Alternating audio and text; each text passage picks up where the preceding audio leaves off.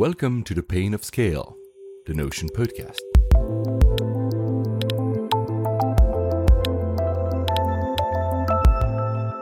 Hi, I'm again with Stephen today. Hi, Stephen. How are you? Cool. Thank you.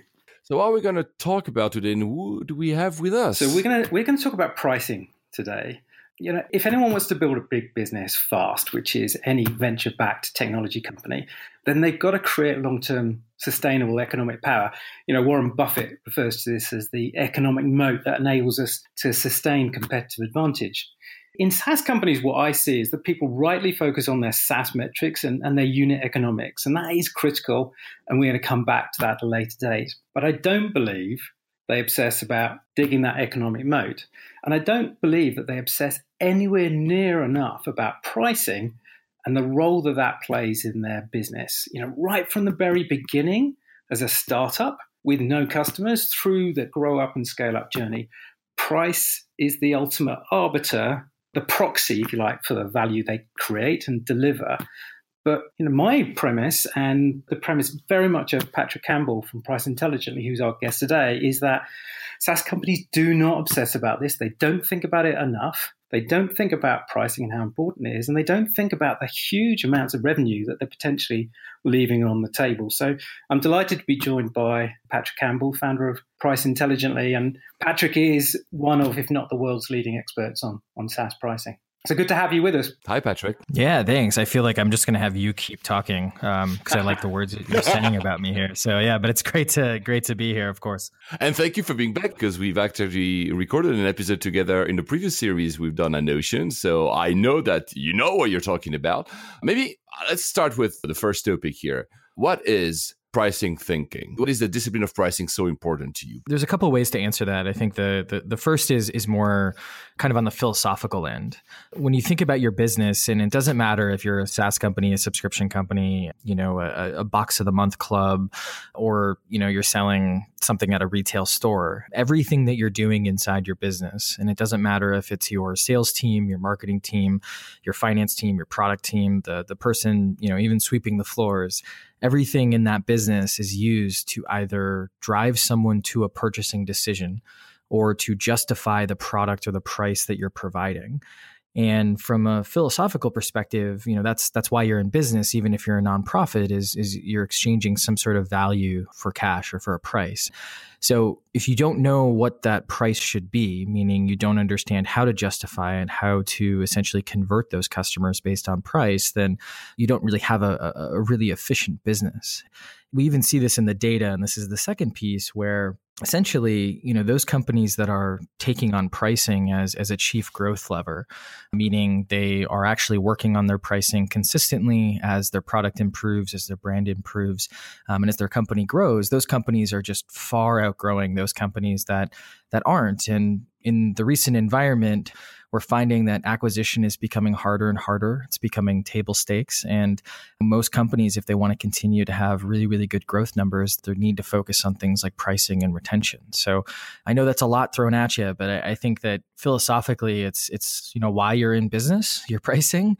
And from an analytical perspective, I can certainly get deeper into that data. It's really the crux of where most growth is going to be coming from in the next, you know, decade. There's a really interesting challenge here, isn't there? Because, you know, when we start with a problem we think is worth solving, we fundamentally don't understand the market. The market doesn't yet exist for the product that we're creating. But we have an hypothesis that there is a problem worth solving and there's some value to be created. So how does an entrepreneur or a company start instilling that pricing thinking, that value-led thinking into their business from day one? That's a great question. I think it's less about thinking about pricing. And I know that's a little oxymoronic given your question, but it's more about thinking about that customer. Because again, at the end of the day, that's the person who's making the purchase, is that actual buyer. And so early on, and even later stage companies, because we didn't learn pricing in school, and even if we got an MBA, we had one class on pricing and it was very, very theoretical, we're very scared to think of pricing or to work on pricing because it's something that's, you know, not necessarily thought of as easy. But in reality, most pricing theory and most pricing practice really comes down to just understanding your customer. And so when you're in the early days, what you need to do is simply follow the proper framework and follow the proper kind of fundamentals that you've learned from, the luminaries of high growing companies and the luminaries of Silicon Valley, which are, do your customer development. Make sure you're talking to your customers in a non-sales capacity about what they want, what they don't want, what they value, what they don't value, what level do they value certain things at. Because pricing is more than just the number on the page. It goes to kind of the packaging and the positioning of your product. And if you're talking to those customers, you're not going to have your perfect pricing necessarily, but you're at least going to avoid major mistakes in the early days by, making sure you're charging on the right value metric. Turns out they don't really see value in per user. So you're going to set up your pricing on per 100 visits or, whatever that value might be. But fundamentally, it comes to that customer and understanding him or her and understanding them in a way that you can extract that value and then basically take advantage of that value through your pricing. Could you explain a little bit more about how people can really isolate the value they create and the value that they create that the customer really cares about at an early stage? How to actually do this or how to actually talk to their customers, or a little bit more high level? Yeah, I was thinking more about, you talk a lot about, for example, using the relative preference techniques, to help people to isolate critical kind of value drivers, quantitative or qualitative measures that give you indications of the value you're creating. So, when I look at some of the companies that we had, they just don't know what value they're creating. And that's what I'm pushing them to find out. And maybe I just lack the right questions to say, how do you figure out what value you're offering to the customer at a very early stage? The first step is very much just talking to customers. And you would think that that's something that wouldn't be a problem. But more often than not, what we find is that most companies, they're not talking to their customers about really anything except sales or support. And what I mean by that is we're not talking to our customers about features, roadmaps, those types of things. The average number of customer development calls we have per month as an industry, not only in the early stage, but even the late stage, is only 10.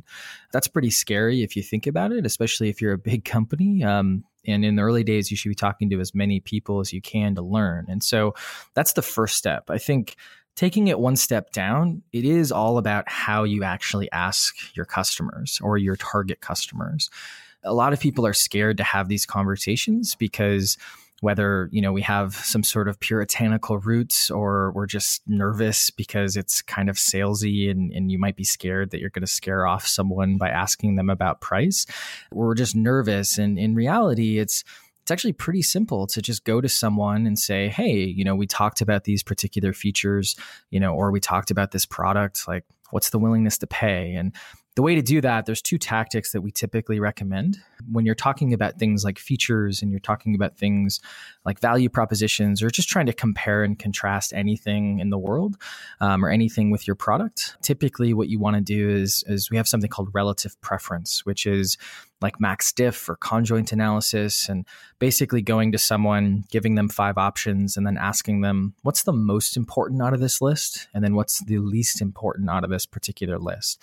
And if you do some basic math, and I promise the math is straightforward, you start to see not only things like rank order, but you also get magnitude. And you can start to figure out, hey, in our roadmap, these 5 things that we thought were really, really important, turns out there's only one of these that's super important. And then most of them are very, very negative. No one really wants them. And when it comes to pricing, it's actually even more straightforward, where if I'm on the phone with someone or if I'm doing this via a survey, and I know everyone hates surveys, but we hate them because we're really bad at sending them. And in actuality, they're one of the most powerful tools if you do some little tactics here and there that I can go through. But on the pricing side, it's really straightforward. I can go to someone and I can ask them, at what monthly price is this way too expensive that you would never consider purchasing it? And I can ask them questions like, at what monthly price is this, a really good deal that you would sign up today? And there's a couple of other questions you can ask, but when I take that data and again, do some relatively basic math that you can make much more complicated if you want, I get what's called a price elasticity curve. And I can actually start to see for that particular market, if I move my price, what's going to be the relative gain or loss in the number of sales that I'm going to make. But Those two tactics are basically tools in your tool chest where you can ask those qualitatively. I can ask you those on the phone if I'm having a discovery call, or I can do that quantitatively through survey analysis where I can collect, hundreds of responses from my personas. But long story short, it really comes down to just talking to your users or your target users. So if you don't have the ability or you're scared to do the surveys or things like that, just start talking, because your customers are the only people in the world that are going to be able to tell you what they value. And if you use some of these tactics, and there's other ones that we can obviously go through, that's where you're really going to come and basically gain the best knowledge for your pricing and just the value of your product overall. Is the analysis you're providing us with here, is it robust enough? Meaning, it's one thing to say, yeah, I would be ready to pay that price. Another thing to actually pay that price. Do you compensate for that when you do the analysis? It depends on the rigor of your calculations. So our algorithms internally, the ones that people buy, they're actually accurate to the level of about plus or minus 3%. But that's because we've done a lot of work making the formulas behind and the cleaning of the data, doing really well with it.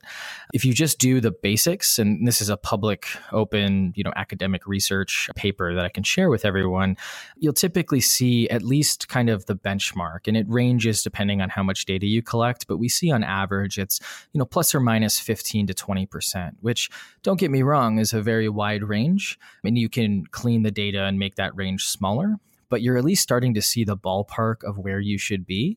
And most of the time, the objections to this is, survey bias, this, that. But what we found is that questions actually account for a lot of that bias. And of course, you're going to get, jerks who say 000 or, $1 million, when it's $100 product. But those people don't realize that obviously you're going to take that data out. It's not something that you're going to keep in. And so long story short, it actually is really, really beneficial to start collecting this data. And what you're doing is you're not looking for perfection, because if I ask 10 people their willingness to pay even for a bottle of water, I'm going to get 10 slightly different answers.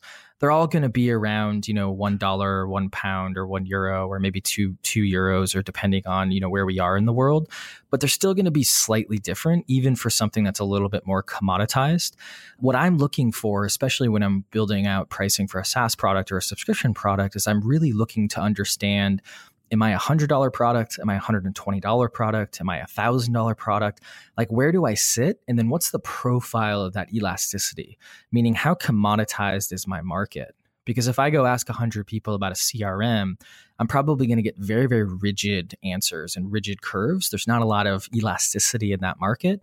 But if I go ask something about some new machine learning or AI or, crypto or something like that, the world we live in right now, I'm going to get very, very wide answers. And that, because I have that, it allows me to make better decisions, and ultimately allows me to start using pricing as a way that I can start to track my trajectory when it comes to value. And ultimately, it's never going to be 100% until you put it out there in front of customers. But what you're doing is you're trying to hedge the risk of that decision, and you're trying to learn so that you can, make the best strategic decisions around building your company.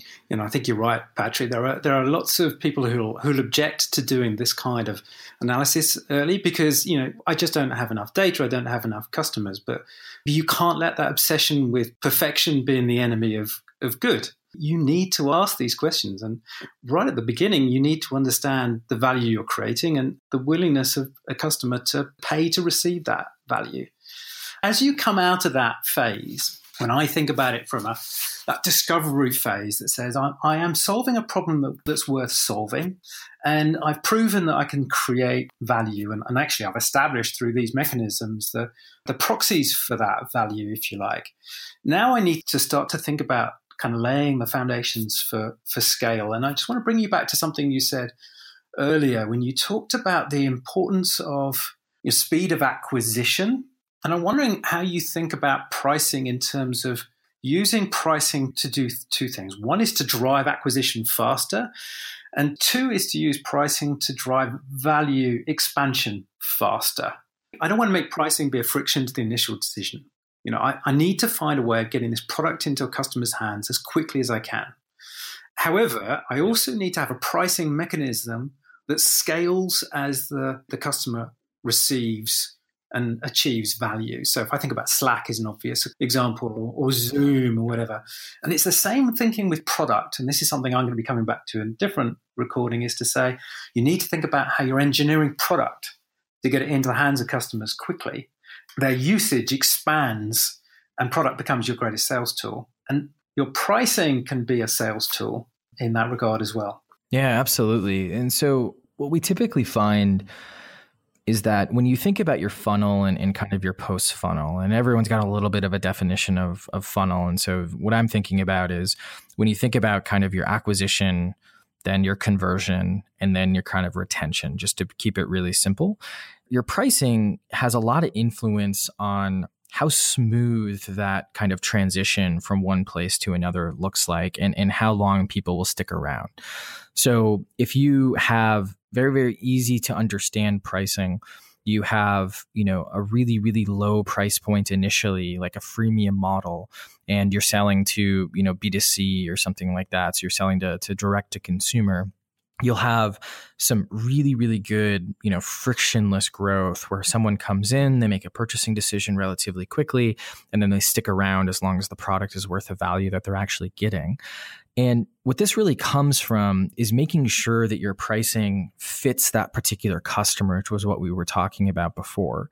And to do that, or one of the most tactical ways that you can do that, and you should, whether you're a small business, medium business, or an enterprise business, is really making sure that you're pricing along what's called a value metric. So this is how you charge. It could be per user, which isn't the default that you should be using, but I know it's kind of old school to be using it. It can be per data integration. It can be per 100 this or 100 that.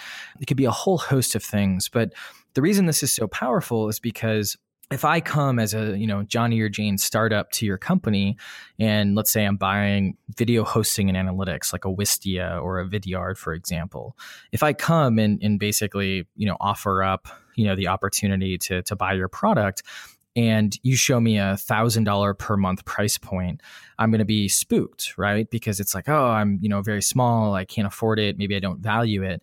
But if you show me something that's free, but very, very limited in terms of the amount of videos I get to upload, or is like very cheap, but I have a limited number of, basically videos, I at least can taste the product, if you will, or try the product without having to have a ton of decision-making process happening on my end. Now, once I get in and I start using the product, all of a sudden, if I start consuming more of that particular value metrics, the number of videos that I might be uploading, now all of a sudden I'm going to start using the product more and more.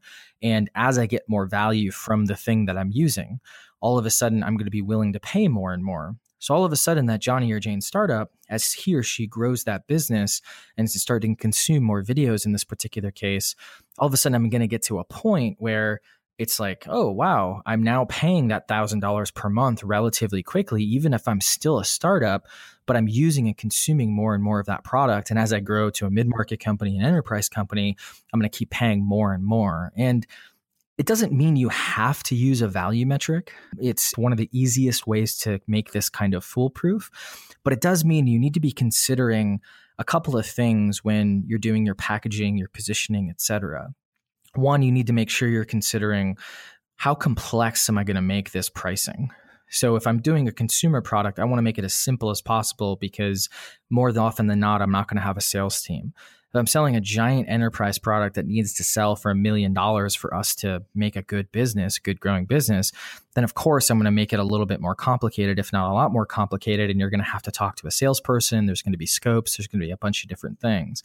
But there's also some really interesting companies in the middle, like a HubSpot, where all of a sudden HubSpot, for instance, you have to talk to a salesperson, but the price point isn't quite perfectly cheap, but it's a little bit higher. And they found kind of that sweet spot that justifies the sales team, but also allows them to come in and have those companies actually grow. So it's kind of this complexity versus price point spectrum that you have to think about. And then you also have to think about, how you're actually going to make sure you're growing those particular customers. And when you're in the early days, I always recommend starting with some sort of a value metric so you don't cap your growth. And also that you make sure you're not paying Johnny or Jane startup the same amount you're paying, Oracle who comes to use your product, or a giant enterprise company that comes to use your product, just to make sure that you're covering. And then as you grow, this is one of the things that actually can pull you from a mid-market to an enterprise company and continue to grow, because you're continually taking essentially that value off the table from those customers who continue to use more and more of your product. That's really good and really interesting. And I think that people, they don't think about pricing in a way in how it's actually going to drive speed and velocity, and then how it's going to drive revenue as the customer receives value. We've been trialing a couple of products internally, SaaS products. One of them is Zoom. We've got free licenses. Everybody thought it was great. We said, well, how much is this going to cost us to roll out across the whole business? Oh, come on, that's a no-brainer. We'll do that. There's only 15 of us, it's no big deal. And so that decision was just made in a heartbeat. We did a 3-week trial and then we're rolling the product out. And then another product we use quite extensively, I don't know if you've come across, is Splash That. It's an event management tool. The free product is great and we use it for most of our event hosting. And I've been happily would pay for it, even with a bit of, it's got some logos on it and it isn't quite customizable. And I said, well, guys, we should be using this more effectively. Can you find out what the license would be for our size of business? And it's £15,000 per annum. And it's like, you'll find another solution. I'm not going to do that. Don't even bother having a conversation with the salesperson. So it's a really interesting fine line, isn't it? What's interesting about this is that some people don't necessarily see or realize is that sometimes you're going to have, notions or companies like that just don't fit the profile, right? So Splash That, and I don't know a lot about their particular company individually, but they might have decided, hey, we're only going to go after these types of companies who, our floor is 15,000, per annum, because that's just how the unit economics work. And those are the people who use the product the best, et cetera. And that type of company is making those decisions for good reasons, but theoretically, you want something that's across the entire spectrum if you can make it work. Meaning, all of a sudden, you come in as Notion and maybe you don't host enough events, but maybe you're paying them, $200 per month or, $5,000 per annum somehow. And they're totally fine with that. And you don't have as much support or you don't have as many of the features, but you don't need any of those features.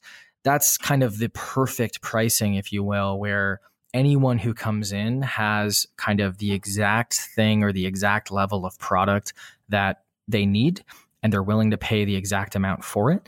It pretty much doesn't exist in a perfect world because everyone's a little bit different.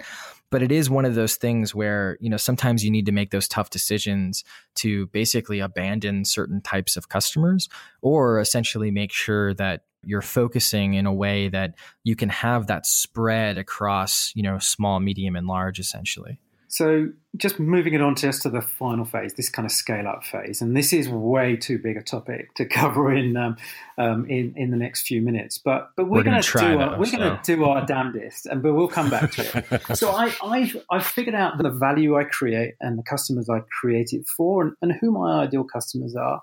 I've figured out how to create pricing in a way that it drives speed of acquisition and I'm aligning with value. And I'm doing 20 million ARR, and I'm getting ready to really go into a massive growth phase of internationalization, covering multiple markets, multiple geographies, multiple segments. And I'm starting to deliver quite a lot of complexity through pricing. How should the pricing thinking change as I go into that kind of massive scale phase? It's a good question, because fundamentally, if you don't have full-time product manager or marketing manager, someone dedicated to pricing at this stage, you're missing out considerably. And what I mean by that is there's so much complexity that starts to happen, because as you reach that scale stage, unless you're, very successful on kind of an SMB side, you're probably going to have a sales team of some sort. And that sales team, whether it's pure software or a mix of services and software, is probably going to be a little anarchical, meaning there's a little bit of anarchy happening because they're trying to close their numbers and you're trying to achieve your growth. On top of that, the flows, just the sediment layers, if you will, on your marketing flows, your sales flows, your product, all those different things. There's going to be a lot of just complexity in general because you've grown probably really quickly. And because of that, you need someone where his or her job is essentially to track the value and to understand exactly what's happening with these different inputs that go into your pricing. So I would say fundamentally at this scale up stage, you need to have someone pretty close to full time, and maybe they kind of share resources with customer development or customer research, but pretty considerably need to, focus in on making sure that they're constantly looking at pricing. And I think that the second piece is, and this kind of branches down from having that person, is also making sure that you're actually using pricing as a growth lever. You should be changing your pricing even in the early stage, but especially in the scale up stage in some way. And this doesn't mean necessarily changing the actual price you're charging, but you should be changing something about your pricing every 6 to 9 months in order to take advantage of every little thing that you're actually doing to boost value. And some people are kind of taken aback and pretty shocked by that pace, because the average amount of time that people are changing is once every 3 to 5 years, unfortunately. But the reason is because your product is constantly improving and your brand is constantly improving if you're a growth company, and you essentially want to capture that value in some way. Now, that might mean moving a feature from one tier to a next. It might be launching a feature on one tier and not on the rest. It might be actually upping your pricing. It might be lowering your value metric. There's a whole host of different things that you should be doing, but essentially you want to pace your pricing development with your product development to make sure that everything's kind of in sync. And this goes back to one of the first things that you said, Stephen, which was essentially your pricing is the exchange rate on the value that you're creating. And if you think about pricing in that manner, value is just accelerating so quickly in a scaling company, and you want to make sure that you're basically taking advantage of that. I wish I had said that. It's a great quote. Well, you said part of it. It's something we've said. You said most of it, and it's something that we've been saying for a while. So I wanted to give you a little shout out there. Pricing is the exchange rate of product for value. I just love that, and that cuts right through to every stage. And if you're not thinking about this from the very first day that you've isolated a problem and you want to understand if it's worth solving, through to I'm now a category leader and I've got 200 million of annualized revenue, you're leaving money on the table. Yep, 100%. And that's what you want to avoid. And you're always going to leave some money on the table, right? Splashstat is leaving your cash on the table that you were willing to pay, but it's a measure of those trade-offs. And if you're not essentially measuring where the scale of those trade-offs are, you're just going to end up missing out on those opportunities. And that's what turns into, these people who, after 5 years, all of a sudden they're bored or their customers are yelling loud enough about their pricing. And then they call up, McKinsey or some, Simon Kucher or some big consulting firm who comes in and wants to do $1 million project to fix it. The problem is that it's not getting to the fundamental problem, which is this is something, especially in a high growth company, that's constant, right? And it shouldn't be a 5-month project in your 5th year of in business. It should be something where you're making incremental changes and doing incremental research every quarter, and then rolling out larger changes every 6 to 9 months, or at most 12 months, in order to make sure you're capturing this value. Great. It wasn't quite 3 or 4 minutes to do the whole 20 to 200 million kind of growth phase, but I think we got fairly close there, Patrick. There's a really clear, distinct phase of thinking and mentality that you need to apply while there's at the different stages, but there's a very common thread going through all the way through it as well. So I think it was very powerful. Well, on that, thank you so much, Thank Patrick. you, Paul. And thank you, Stephen. See you next time. Thanks, Patrick. Absolutely. We'll see you guys.